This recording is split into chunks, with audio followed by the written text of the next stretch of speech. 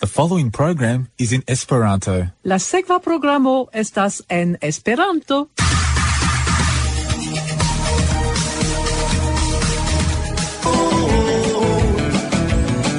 Esperanto. Teatrate vin renkontis min. Refoje veamo kaj la Iu lingvo komaro Esperanto komaro. Estas alvenita la foro, oral de infama 40. 3ZZZ 92.3 FM. 3ZZZ 92.3 FOMO.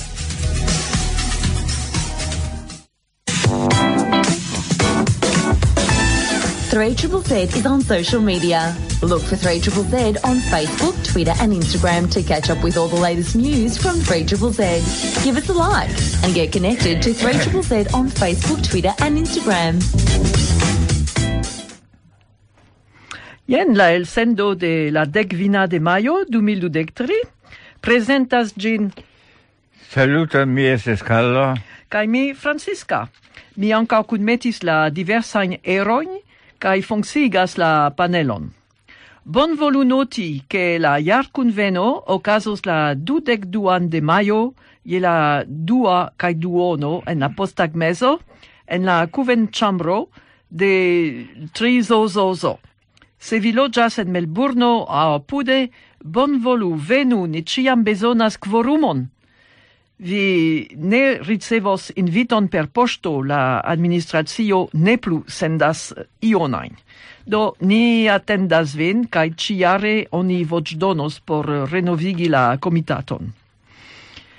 Tre ĝojigis min legi en raporto de la Universitato de Tel Aviv ke plantoj audigas sonojn kiam ili sentas streson aŭ kiam ili soifas. La ŝajna manko de reago de plantoj estas argumento de vegetaranoj kaj veganoj por pravigi ke estas cruela manĝi bestojn, sed ne plantojn. Mi ĉiam pensis, jes, bestoj povas krii, sed ne plantoj. Tamen, tio pruvas nenion. Do, kiam ili bone fartas, plantojn povas aŭdigi unu sonon je ĉiu horo, sed pro streso ili aŭdigas ĝis 30 sonojn en unu horo.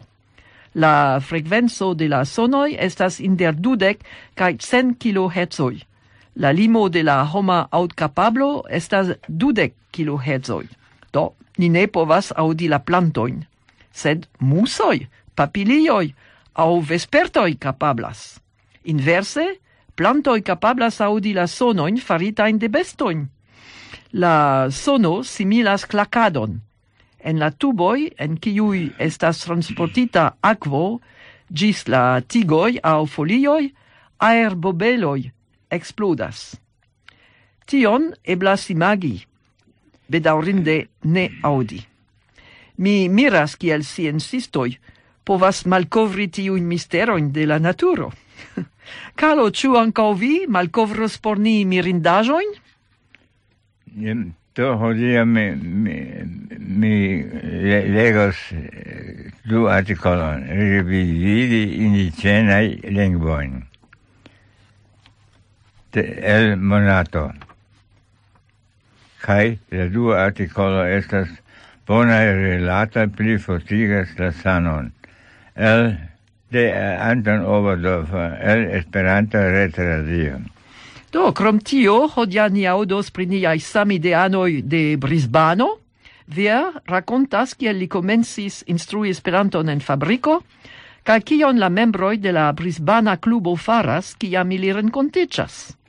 Ni ekscios pri la Afrika Komisiono. Jeremie Sibiyumva prelegis pri tio kadre de la monata prelegserio organizita de la Aŭstralia Esperanto Asocio. Ne eblas halti la invadon de elektronikaj rimedoj. Nun en Ĉinujo okazas provo pagi la laboristojn per renminbi, tio estas cifereca valuto por elektronika pago. La novaĵo aperis en la retejo german-ĉina. Vilhelmo Lutermano elgermanigis ĝin, kaj mi ekscios pri mirinda virino, aŭ Helen Schiefbeck, artistino kies vivon priskribas Raita Pytälä en Literatura Foiro numero 322. Martin kaj la talpoj ĵus publikigis novan albumon, Vestiĝoj, dank al Vinil Cosmo. El ĝi ni aŭdos la kantojn Ĉiukaze kaj Tempo. Plie ni aŭdos Ne kalkulu de Eterne Rima el la kompaktdisko Sam Ideado. Do, ni aŭskultu Vere, kiu rakontas kiel li instruis Esperanton en fabriko.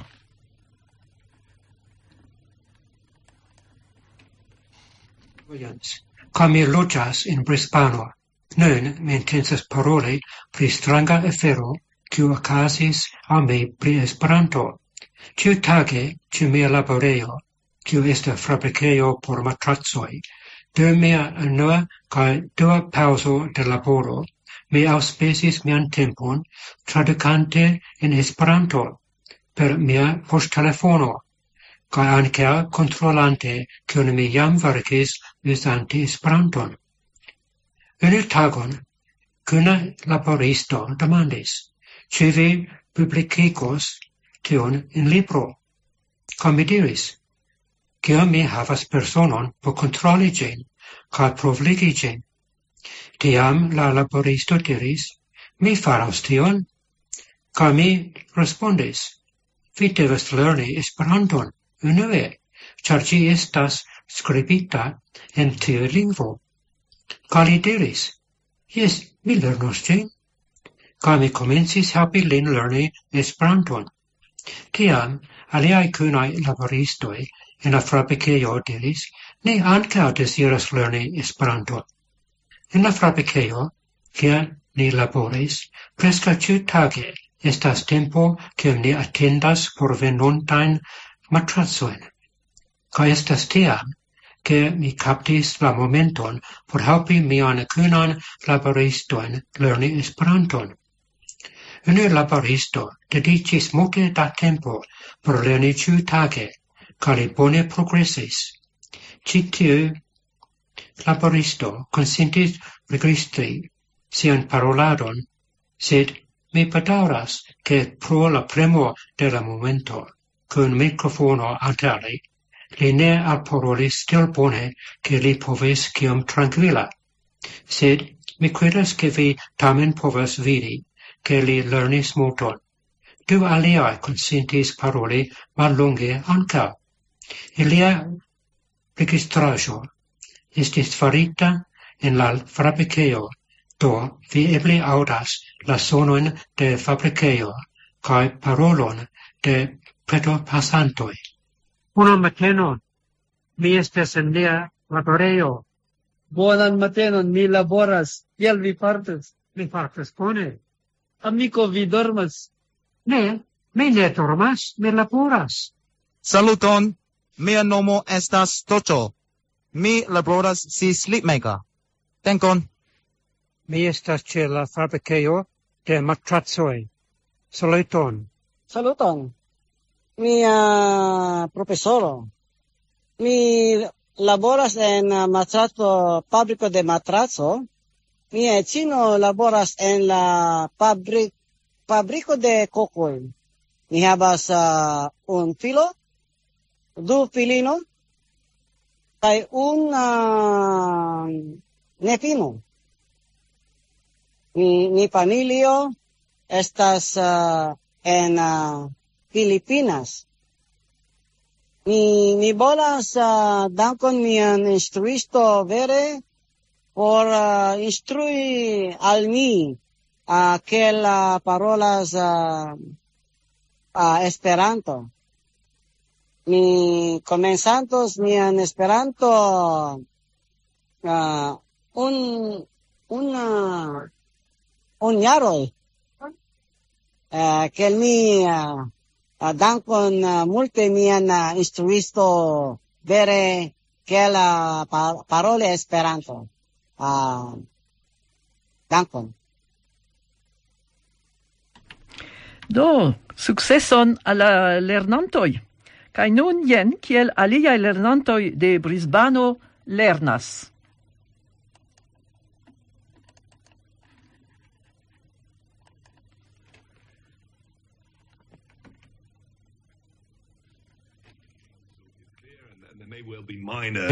Come loĝas en Brisbano.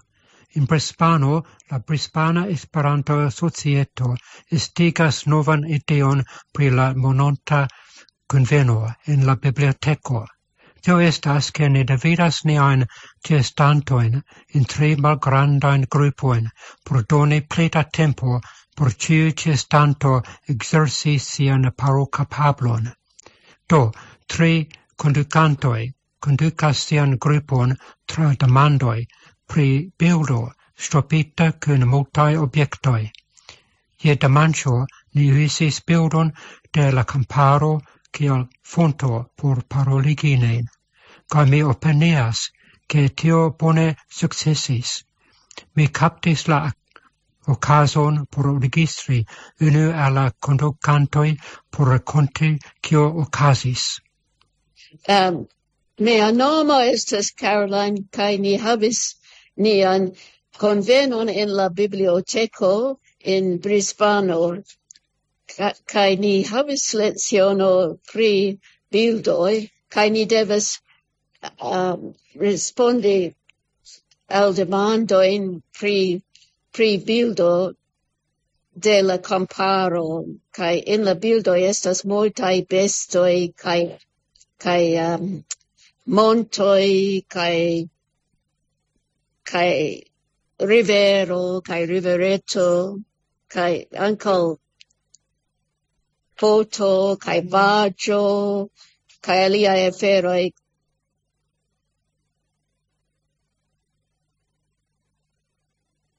Mi estas Vere Williams, kaj mi loĝas en Dankon Vere por doni al ni la oportunon aŭdi la samideanojn de Brisbano. Estas ĉiam plezuro aŭdi pri foraj samideanoj, ĉar kvankam ni apartenas al la sama lando, estas 1700 kilometrojn inter ni. Ankoraŭ pli for de ni situas Afriko. Tamen estas interese scii pri la rolo de la Afrika Komisiono. Tion klarigas Jeremie Sibiyumva.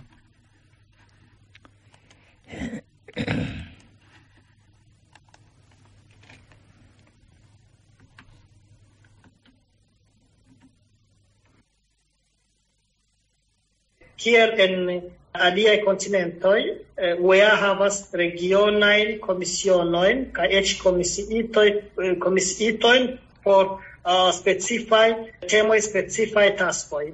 Kaj en Afriko ankaŭ ni havas Afrikan Komisiono, kaj tiu Afrika Komisiono venas helpi la estraranon de UEA por plifortigi la movadon en Afriko. Kaj nun dum ĉi tiu mandato, ĉar mi denove elektiĝis por esti estrarano de UEA kaj denove respondecis pri Afriko, do mi pensis pri homoj kiuj povas esti tre utilaj al la movado. Ni elektis ĉefe junulojn, ĉar ĝenerale en Afriko plenkreskuloj ne havas tempon movadumi. Mi komprenas ilin, ĉar ili havas familiojn kaj do ne povas dediĉi sufiĉan tempon por la movado. Kaj ni pensis pri junuloj, ĉar en la pasinta komisiono estis multaj plenkreskuloj kaj tio ne helpis, ĉar foje estis batalo en la komisiono mem kaj tio ne helpis. Do nun ni pensis pri junuloj kaj plenkreskuloj estu konsilantoj, feliĉe ili ĉiuj konsentis. Do ĉi tie ni havas 6 junulojn kiuj estos en la komisiono, estas en la komisiono ĉar hieraŭ la estraro aprobis la konsisto de tiu komisiono. Do estas sinjorino Miora el Madagaskaro, ŝi estis en la pasinta komisiono kaj ŝi respondecis pri la virina agado kaj edukado. Ŝi faris rimarkindan laboron kaj ni esperas ke ŝi denove iel helpos por ke la Madagaskara Esperanto Asocio vekiĝu. Estas sinjorino Lidi el Madagaskaro ankaŭ. Tiun proponon venis de Teo, kiu estas tutmonda esperantista junulara organizo. Kaj ni ankaŭ multe kalkulas je li. Kaj estas sinjoro Espoir Kasatingoma el Doro Kongo. Li laste estis tre aktiva esperantisto kaj partoprenis en diversaj aranĝoj, retaj aranĝoj, kaj grave li diligente organizas la movadon, adaptiĝas al la nuna situacio, kie pluraj eventoj okazas rete. Estas John Magesa el Tanzanio, en la enkonduko parolis ke Tanzanio estas forta kandidato por okazigi ukon, la unuan ukon, por organizi la unuan ukon en Afriko, kaj ni ĉie subtenas, kaj esperas ke ankaŭ esperantistoj el aliaj mondpartoj subtenos. Estas sinjoro Patrick el Burundo. Patrick el Burundo estas nuna prezidanto de la Burunda movado, ANEP, kaj povas ankaŭ alporti sian sperton, ĉefe pri subvenci-petadon al eksteraj esperantaj organizoj, ĉar unu el la problemo de la Afrika movado estas manko de financoj, kaj samtempe la Esperanto mondo, mi ĉiam diras, la Esperanto mondo materie estas malriĉa, sed spirite estas tre riĉa mondo. Do necesas kunlabori kun ne esperantistaj organizoj por kelkaj projektoj. Kaj tiu Patrick jam montris ke tio eblas. Li jam trifoje kaptis subvencion ĉe germanaj neregistaraj organizoj.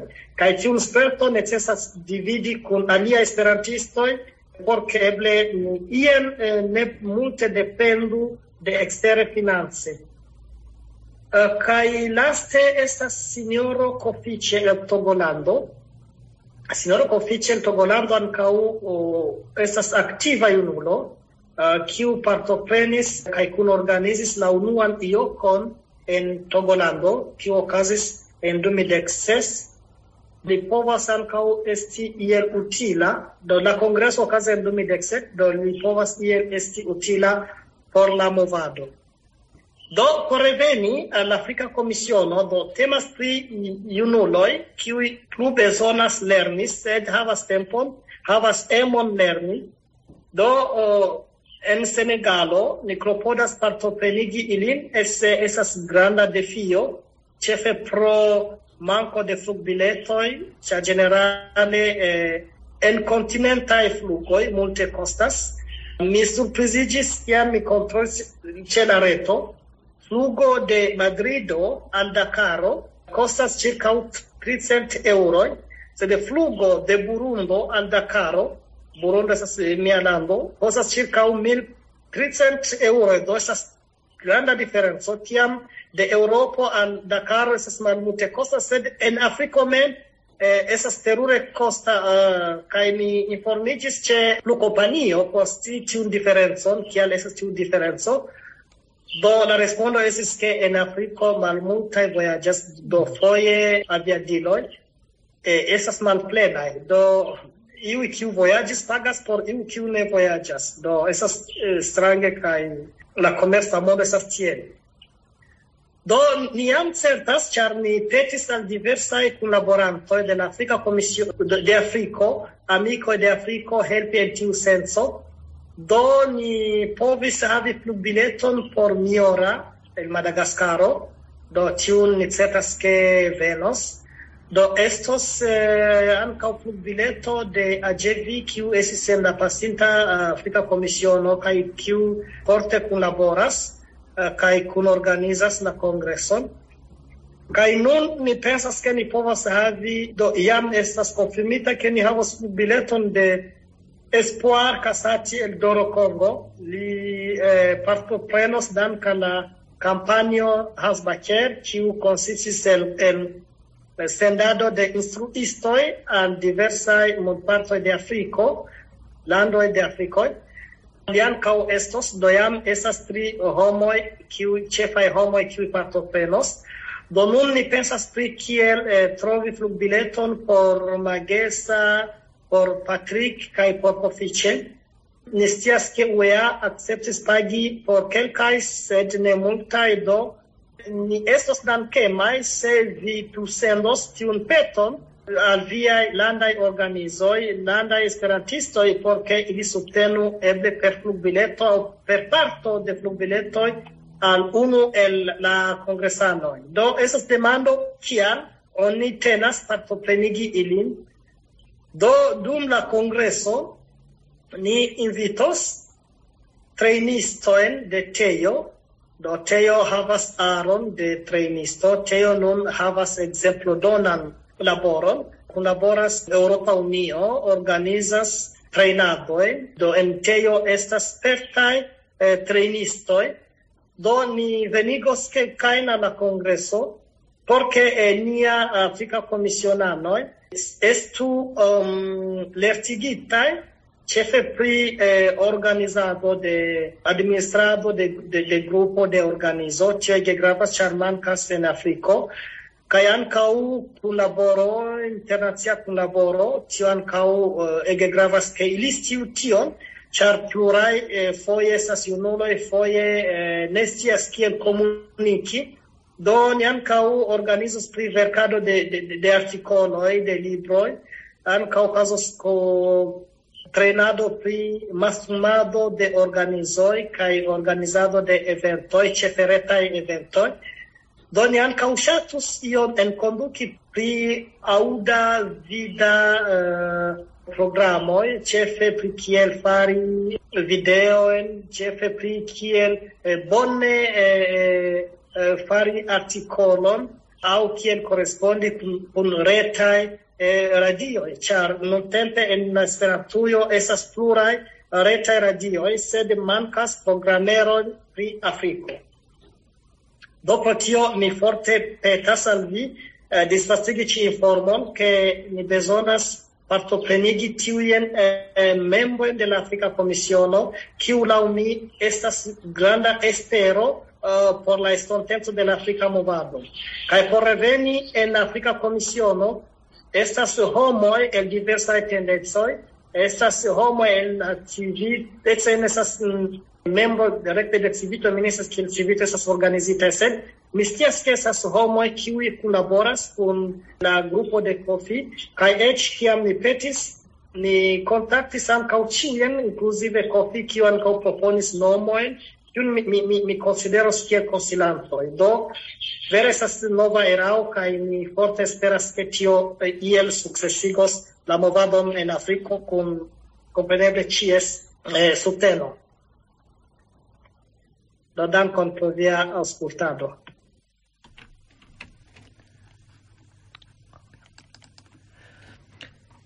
Mi supozas ke pro la decido de UEA okazigi la Universalan Kongreson en Afriko venontan jaron, la Afrika Komisiono ankoraŭ pli gravas.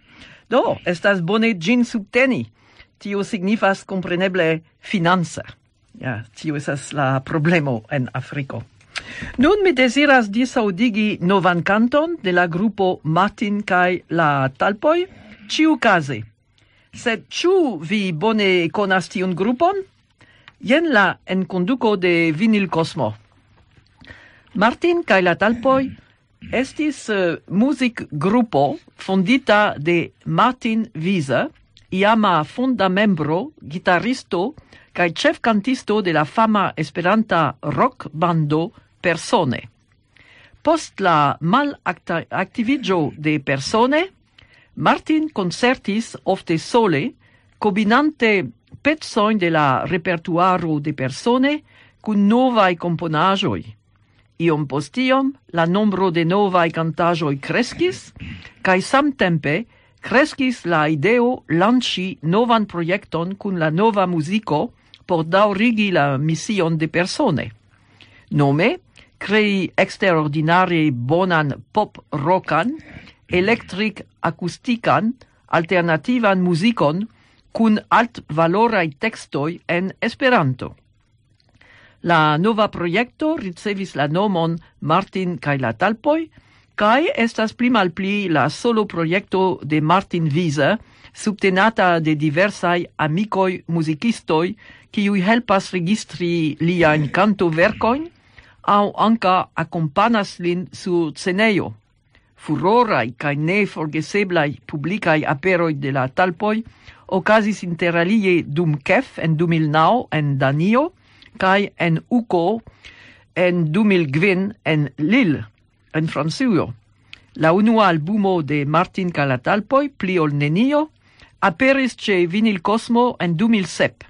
Ĝi estas nepre aŭskultenda verko, kaj kiel talenta grafisto li mem desegnis sian portreton por la diskokovrilo. La dua albumo Super Bazaro aperis en 2014 kun 14 novaj kantoj, kun simila mixo inter intimezzo kaj energio, akustikaj kaj elektraj sonoj kiel en la unua. Ĉifoje kun eĉ pli altkvalita produktado kaj sonbildo, riĉigita de pluraj bonegaj gastmuzikistoj. Post longa paŭzo, interalie pro sanproblemoj kaj la COVID-pandemio, Martin kaj la talpoj revenas en 2023 kun la elektra albumeto Vestiĝoj, konsistanta el 6 pecoj en bone rekonebla stilo de sendependa alternativa pop-roko. Kiel ĉiam temas pri nur originalaj verkoj kun teksto kaj muziko verkitaj kaj komponitaj de Martin.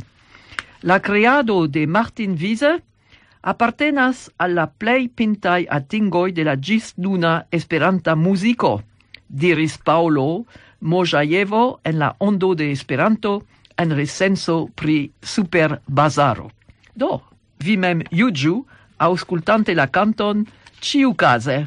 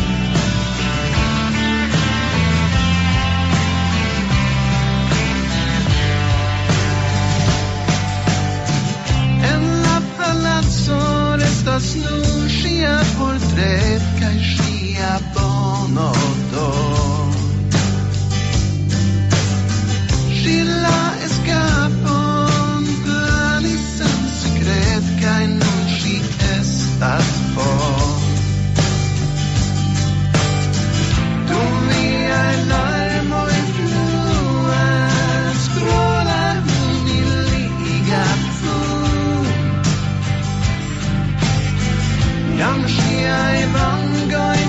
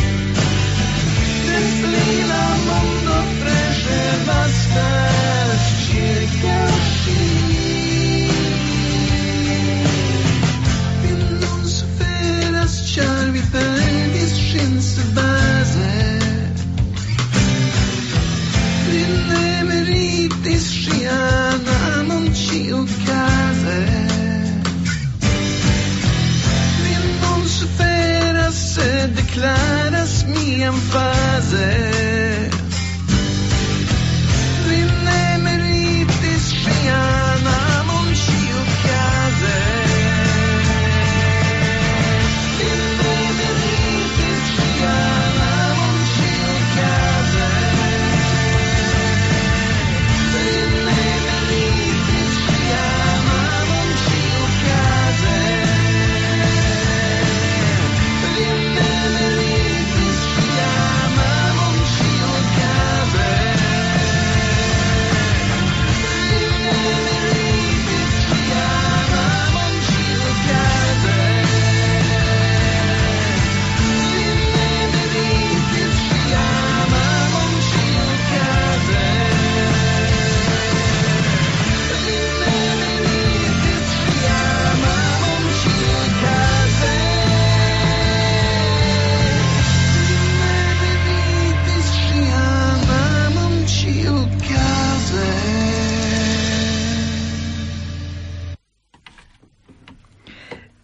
Vi audis la canton Ĉiukaze de la grupo Martin kaj la Talpoj.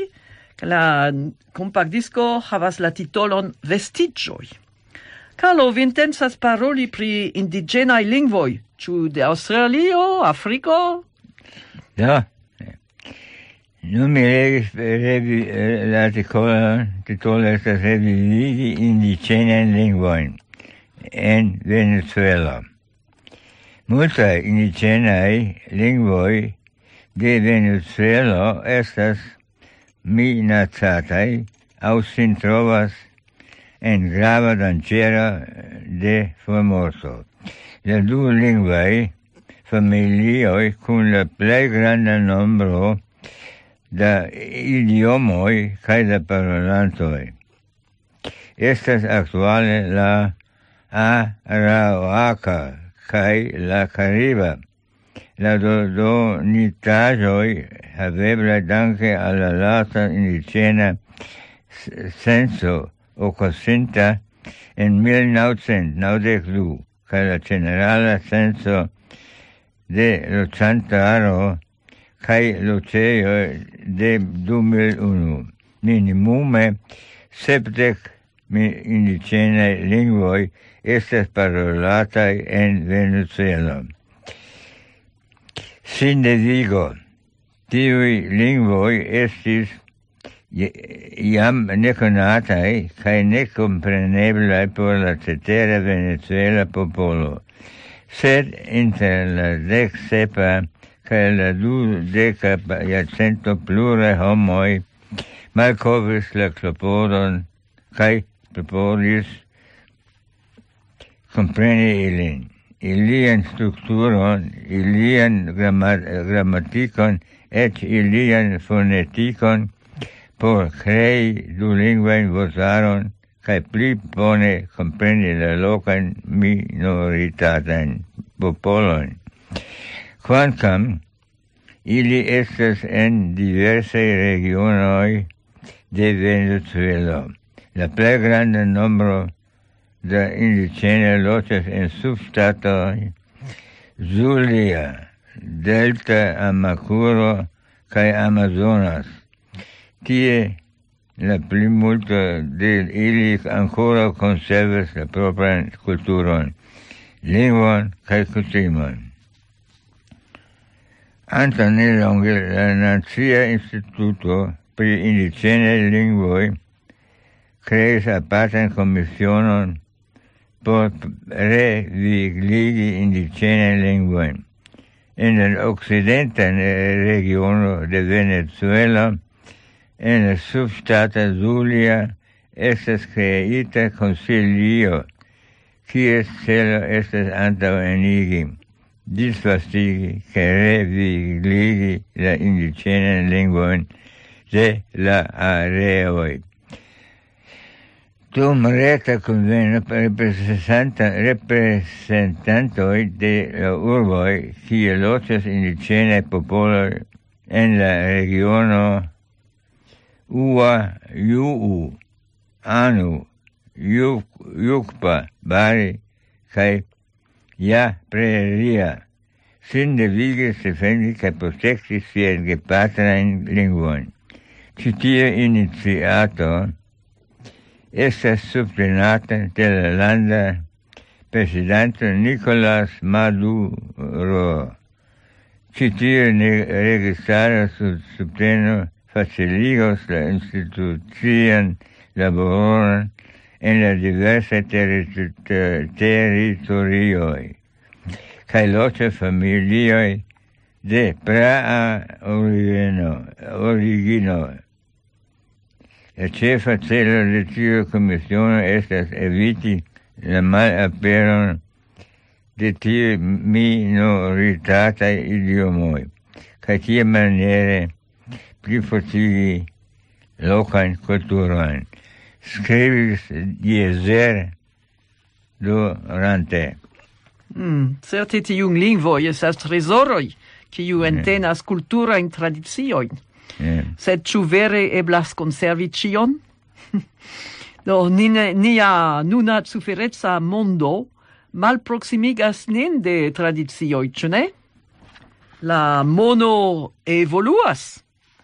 La konkoj aŭ la salo estas anstataŭitaj de virtuala mono. Jen la eksperimento en Ĉinujo raportita en la retejo german-ĉina, elgermanigita de Vilhelmo Lutermano. La pli larĝa uzado de la cifereca renminbi, kiu signifas cifereca valuto por elektronika pago, en ĉiam pli da scenaroj, kiuj intertempe etendiĝas de la ĉiutaga konsumado ĝis transirai pagoj kaj publikaj servojn, rapidigos la pluan evoluon de la elektronika versio de la mono eldonata de la Ĉina Centra Banko. Tio contribuos al tio che la renminbi povos plene disvolvi sian eblan rolon ĉe la kvalita valorigo de la ĉina ekonomio kaj ĉe la tutmonda komerca kaj investa kreskado, diras fakuloj. Iliaj komentoj sekvis al decido de la instancoj en Changsu, urbo en la provinco Jiangsu, pagi oficistojn kaj dungitojn en publikaj servoj kaj en ŝtataj entreprenoj ekde la venonta monato en renminbi. Tiu paŝo venas nesurprize. Jiangsu, kiel provregiono, faris konsiderintajn progresojn ĉe uzado de la renminbi, kaj la homoj tie intertempe estas sufiĉe familiaraj kun la uz-scenaroj de la renminbi, kiuj kovras multajn ŝlosilajn aspektojn de lia ĉiutaga vivo, diris Dong Ximiao, gvida esploristo ĉe Merchants Union Consumer Finance. Ĉar la uz-eblecoj de la cifereco renminbi fariĝas ĉiam pli maturaj, la pli larĝa uzado de la elektronika mono contribuos al altigo de la secureco, stabileco, kaj de la komforto de la ĉina pagsistemo, kio faras la ciferecan renminbi grava parto de la nova infrastrukturo de la cifereca ekonomio de la lando. Ĉinlando en la jaro 2010 komencis la disvolvadon de la cifereca versio de la renminbi. Fine de 2019, oni startigis projektojn por uzado de la renminbi. Ĝis nun, kadre de tiu programo, oni plenumis 17 provojn.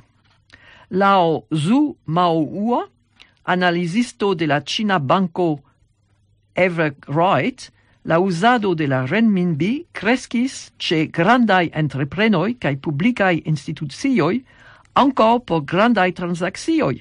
Krome, la uzado de la cifereca mono fariĝas ebla ankaŭ el nur geografia vidpunkto en ĉiam pli da regionoj. La renminbi estas jam uzata en granda amplekso de privataj personoj por malgrandaj pagoj en sektoroj kiaj detalkomerco, gastronomio kaj hotelbranĉo. Actualaj datumoj de la Ĉina Centra Banko montras ke la valoro de la cirkulanta cifereca renminbi fine de 2022 jam estis pli ol 13 miliardoj 6 da juanoj. Tio estas miliardo ok da euroj. Ankaŭ la Eŭropa Unio havas planon uzi ciferecan valuton. La alia flanco estas pri strikta kontrolo de la enspezoj kaj elspezoj de ĉiu individuo. Kaj ĉu vere sekureco estos? Ni ne plu havos tiun homoj, kiuj ŝtelos nian monon. Do nova tempo. Tempo estas ankaŭ la titolo de nova kanto de la grupo Martin kaj la Talpoj en la nova kompaktdisko eldonita de Vinil Cosmo. Jen ĝi.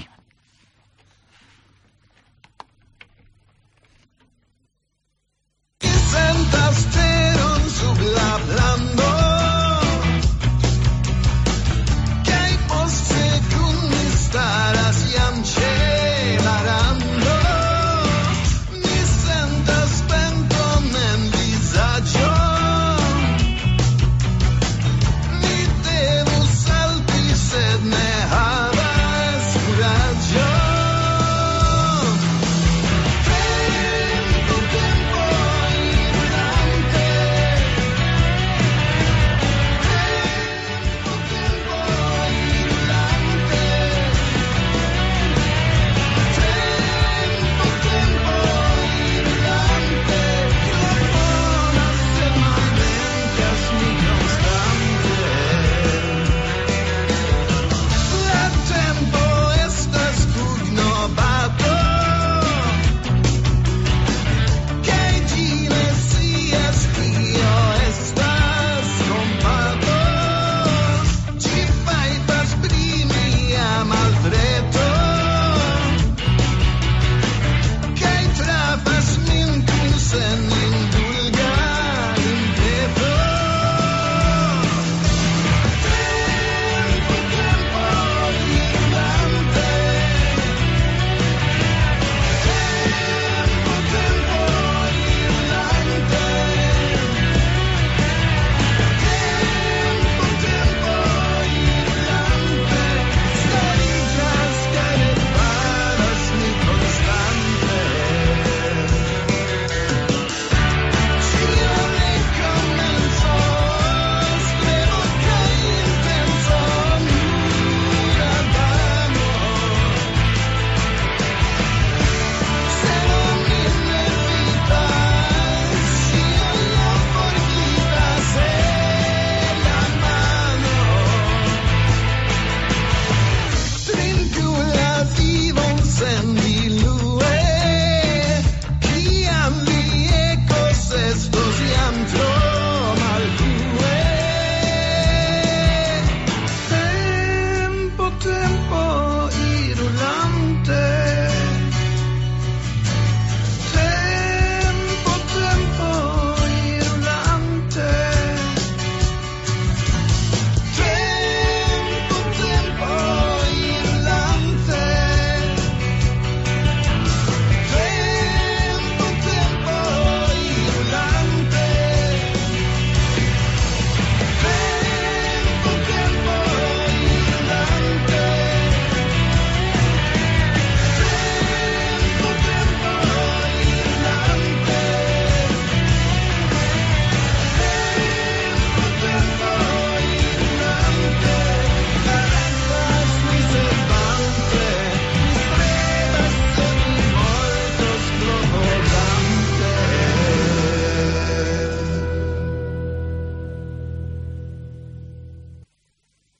Certe foje oni volus haltigi la tempon, ĉu ne? Do tio estis la kanto de Martin kaj la Talpoj el la kompaktdisko Vestiĝoj, Tempo. Kaj se vi ŝatas tiujn kantojn, vizitu la retejon de Vinil Cosmo. Vi certe trovos Martin kaj la Talpoj kaj multe pli ol tio. Do, kiel pli bone farti en nia reala mondo?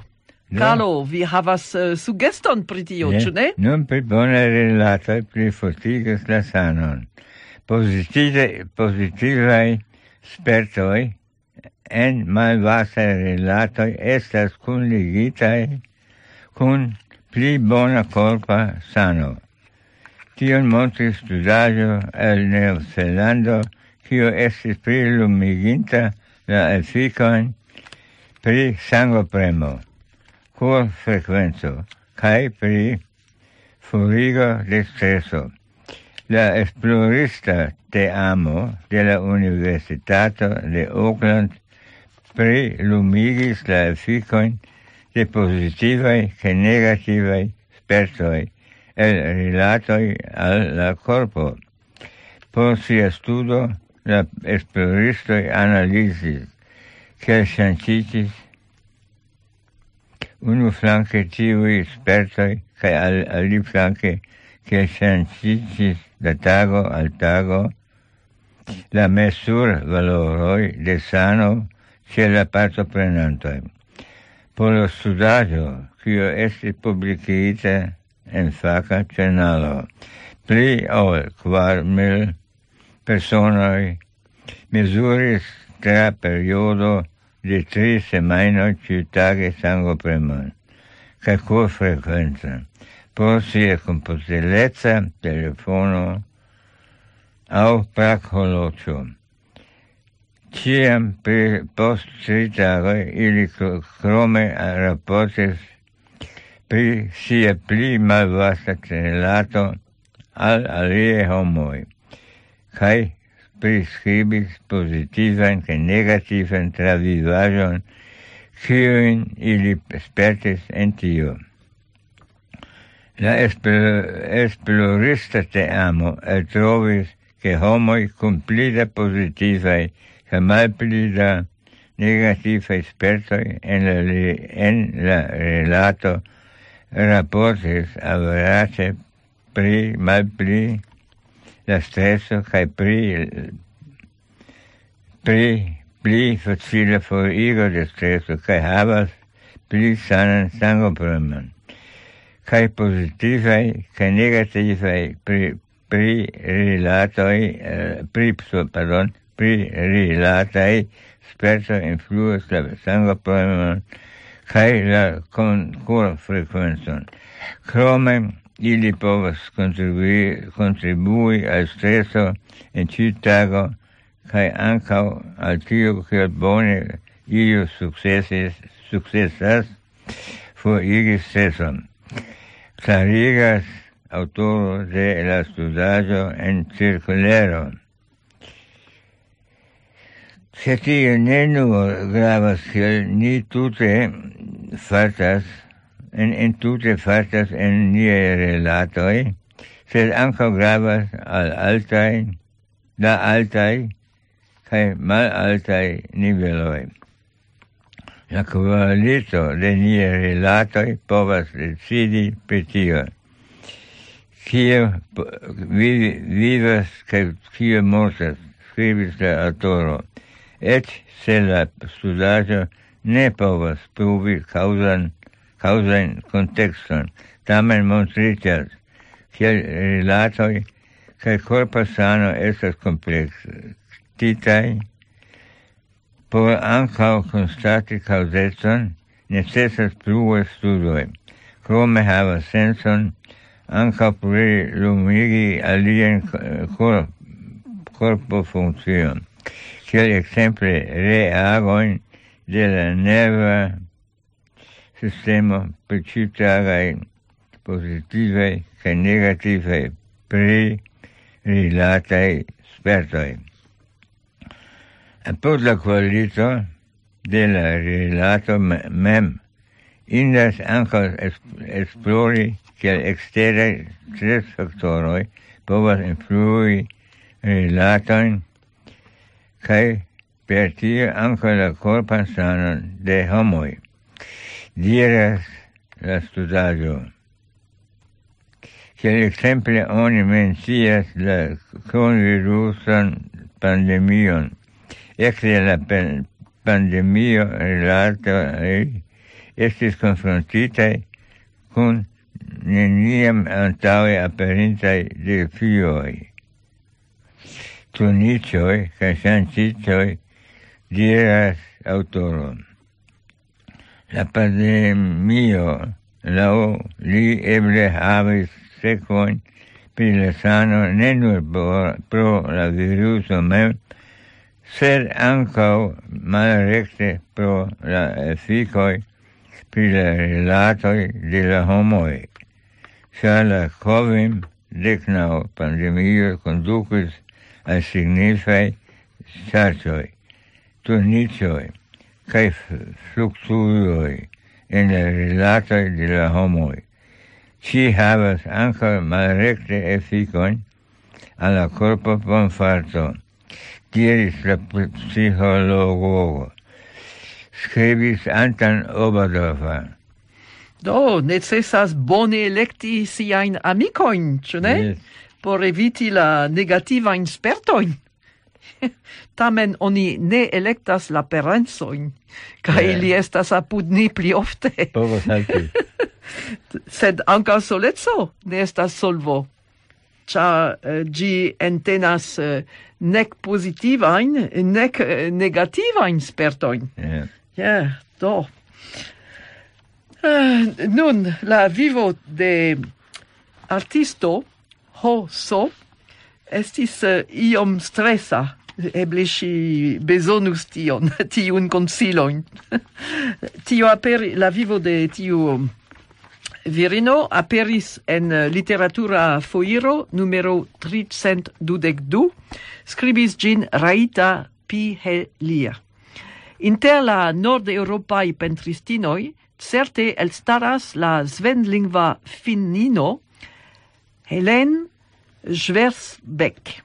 Ŝi naskiĝis en 1862 kaj mortis en 1946. Al ŝi Francio estis la plej kara lando, kaj ŝi ege admiris la belecon de Italio. En la 19. kaj 20. jarcentoj nordiaj artistoj serĉis ne nur instruon kaj novajn teknikojn, sed lumon kaj varmon en suda Eŭropo. Ne estis facile pentri en la vintra malhelo kaj frosto. 10-jara Helene Schwersbeck ricevis premian vojaĝsubvencion kaj ekiris al Parizo. Ŝi parolis 4 lingvojn, la denaskan svedan, la francan, la anglan kaj la finnan, kies konjugacion ŝi tamen trovis malfacila, kaj ŝi povis legi ankaŭ la germanan literaturon. Siatempe ankaŭ la rusa estis deviga lingvo en finnaj lernejoj. Finnlando ja estis kiel granddukejo, aŭtonoma parto de la rusa imperio. Post la februara manifesto en 1899, la rusiga premo en Finnlando tiom fortiĝis, ke la rusa generalo guberniestro Bobrikov estis mortpafita. Finnlando deklaris sin sendependa en 1904. Do, Helen naskiĝis kaj kreskis en tumultaj tempoj. Malfermita al Europa pensmaniero, ŝi neniam entuziasmiĝis pri la fina nacia romantikismo, kiu ekskludis ĉion nefinan. Estu tio svedeca aŭ franceca aŭ kia ajn. Mi mem ne konsiderus ŝin fina artistino, sed eŭropeca, se ne tutmonda. Sume, konsiderata modernistino, la pentristino dum vive senĉese evoluigis propran stilon, kiu entenis realismon, impresionismon, simbolismon, ekspresionismon kaj eĉ abstraktismon. La nunaj prezoj de la artaĵoj de Schwersbeck atingas 100,000,000, kelkfoje eĉ superas 1,000,000 da eŭroj. La Google, la plej alta prezo pagita por skandinava pentraĵo estis 3,900,000 da eŭroj en aŭkcio de Sotheby en 2008. Temis ja pri dancoŝuoj de Ho-So, siglo per kiu ŝi plej ofte subskribis siajn verkojn. Sonas nur ironie, ke siatempe ŝi devis suferi pro manko de ĉio, toloj, farboj, penikoj, modeloj, kiuj volus sidi sufiĉe longe por esti portretitaj. Si pentris siajn najbarojn kaj ties gefilojn, tion kion si vidis tra la fenestro, sian fraton Magnus, plurfoje sian patrinon Olga, belegan portreton de la mortinta patro Svante si faris en 1943, lau daguerrotipo el la 1860. En maljuna aĝo si komencis ree trakti antaŭajn temojn pri alia tekniko, ekzemple litografio, kiun si eklernis kiam si havis 69 jarojn.